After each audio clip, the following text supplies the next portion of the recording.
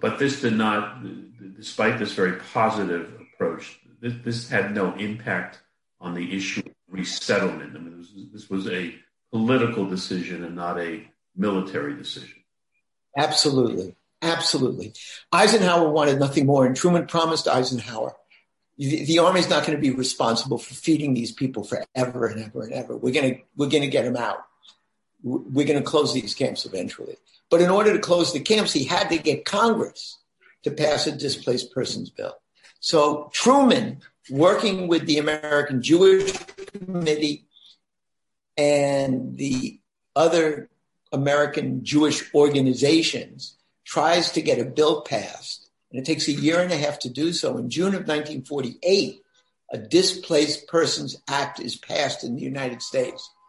But as I mentioned earlier, one of the provisions put into that bill was that if you hadn't been in Germany on December 22nd, 1945, you weren't eligible for a visa.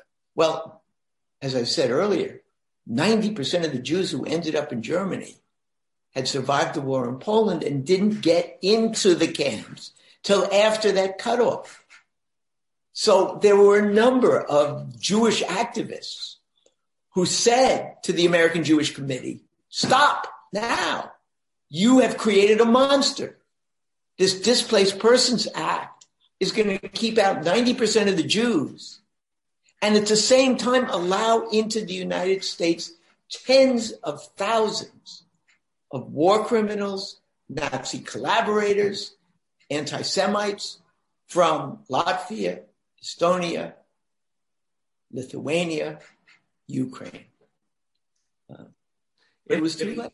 It's too late. If one holds by the thesis that the leadership of American Jewry did not do enough during the war for European Jewry, if one holds by that theory, all 6 million died, that whole theory, was the aftermath of the war and this issue a wake-up call for American Jewry, where you saw activism and just a different approach that might have been during the war?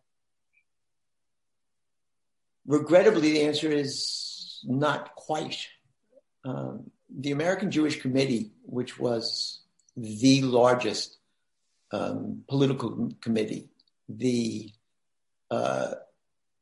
Jewish Distribution Committee, which had the most money, stayed out of issues like this. Its job was to aid the Jews, not to lobby in Congress. The American Jewish Committee was too afraid. It was too timid. Instead of speaking out and saying to the American people, we, the American people, have to do something about these victims of Nazism in World War II, the American Jewish Committee hid. And then when it finally pushed for a Displaced Persons Act, it never mentioned the Jews. And the American Jewish Committee made sure that it established a non-sectarian, which meant Protestant Catholic, organization to lobby in Congress for a Displaced Persons Act. The American Jewish Committee paid all the bills, hired the organizers, made the decisions, but acted through a front group. And the American Jews or the American Jewish organizations never. They were so timid, they were so frightened that they were bulldozed. They were destroyed. In the end, when this horrible discriminatory bill is passed, keeping out 90% of the Jews, Truman comes out and says, this is a disgrace. He said, I have to sign it, but it's a disgrace. And the American Jewish Committee said, we'll try again. And they tried again, but still without focusing on the plight of the Holocaust survivors, because they were afraid, they were timid. And if you look at the 250,000 Jewish refugees, that number, in the end of the day, where did they go of the 250,000? Which countries in the end of the day took them in? 155,000 go to Israel.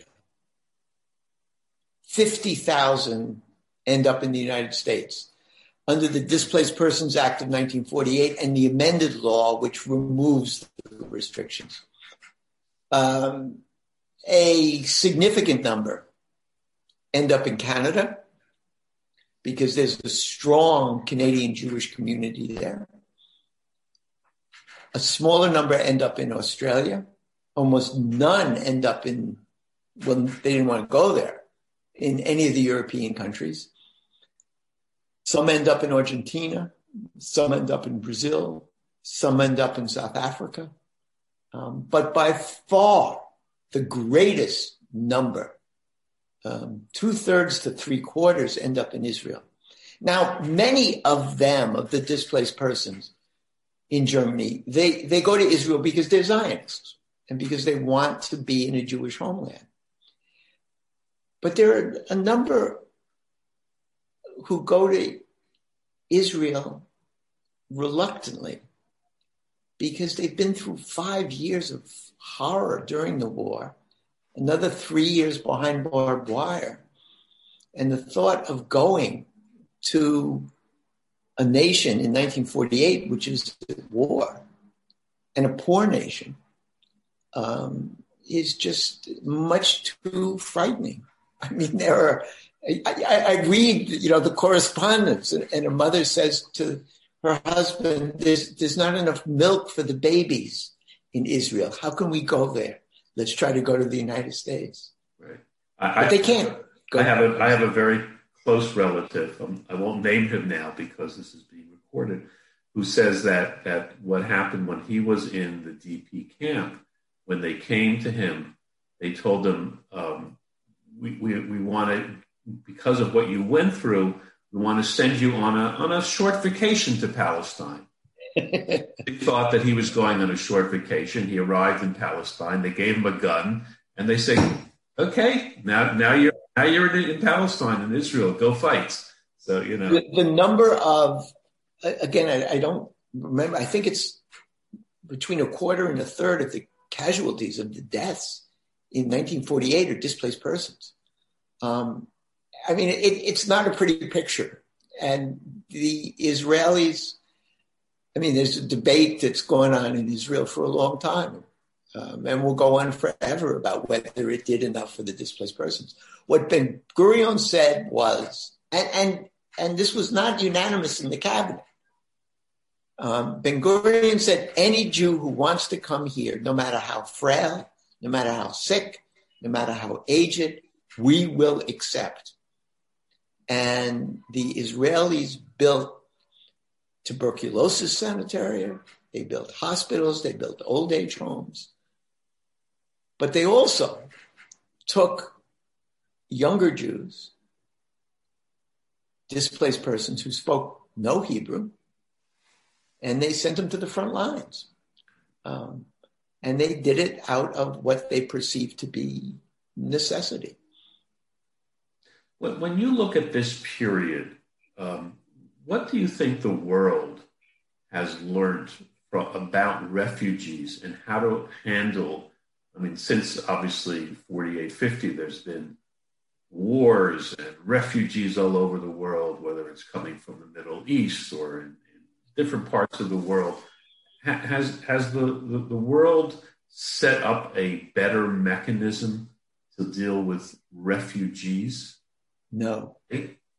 No. An astounding no. In 1943, President Roosevelt convenes the nations of the world who are fighting the Axis. The Americans in 1940 have entered the war a year before, and he convenes the nations of the world who are fighting against the Axis powers to form this United Nations organization, UNRWA. for the Relief and Rehabilitation Administration. There's no United Nations yet, but he forms this organization because he knows that the refugee problem in post-war is going to be enormous, not just in Europe, but in China, in Southeast Asia, all over the world. And he also knows that it's a global problem that can only be handled by an international organization. It's crystal clear to him. The Americans have never accepted, they accepted during the war what Roosevelt said. But since then, the Americans have held back. And certainly in the last 4 years under the Trump administration, have held back from entering into an international coalition that can come up with an international global solution to a global problem. Isn't an irony of history that, and even though it might be due to economic reasons, that one country that has taken in so many refugees, and again, perhaps it's purely an economic reason, is Germany? Yeah. I think, this is counterintuitive, but the Germans were not the only nation that slaughtered Jews and refugees and engaged in ethnic cleansing in Europe. The responsibility of the French and the Belgians and the Dutch is not as great as the Germans for the Shoah. But the Germans have learned something from it, I think. Not the first generation. The post-war generation refused. The post-war generation said, we're not Nazis. Hitler was the only Nazi.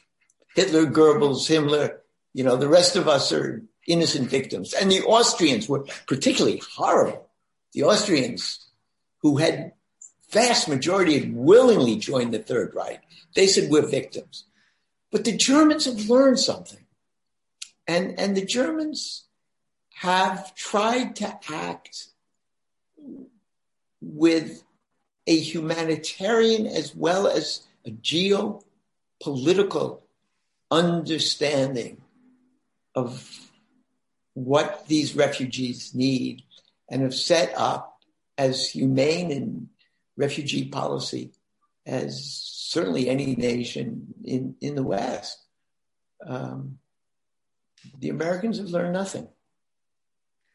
How is, as you encounter young people today and you teach young people, how do you get across the thesis of your book? What inspiration can young people get today from the incredible stories of refugees? How should it be taught?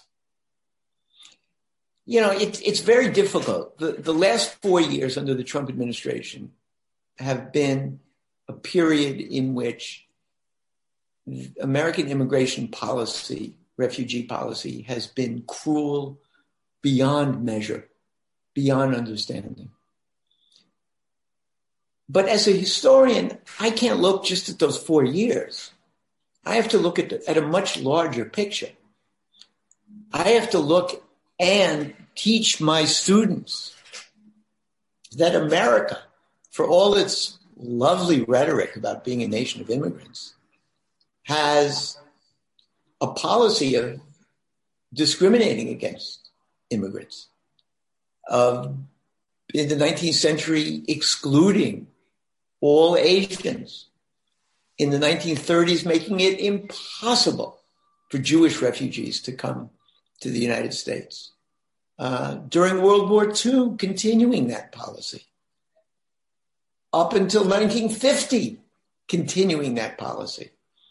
So what I try to say is the seeds of the present have been planted in the past. And in order to come up with a humane immigration policy that takes into account geopolitical concerns, we've got to understand who we are as a nation and who we've been and our ambiguity. I wrote recently that America is a nation that loves and hates immigrants. And we've got to understand why and how. That's number one. I try to impress upon my students. Number two is I try desperately to point out the role of myth and falsehood in American history and American policy. The Jews were kept out because it was claimed that they were spies, they were subversives, they were Bolsheviks, which is, an absurdity. Of course, there were Jewish communists, but the vast majority, weren't coming to the United States to create a Bolshevik revolution. I mean, that's absurd. But it's just as absurd to say that the vast majority of migrants on our southern border are drug dealers or criminals and can't be let into the country for that reason. So I try to impress upon my student that it's important to understand history and it's important to understand fact, reality, and not base our policies on fears that rest on falsehood. Thank you very, very much. This was fascinating. Again, the last million, highly recommended. It's, again, deeply researched and highly readable. And we want to thank Professor Nasaw. This was absolutely fascinating. And thank you very much for your time. Thank you. It's been a pleasure.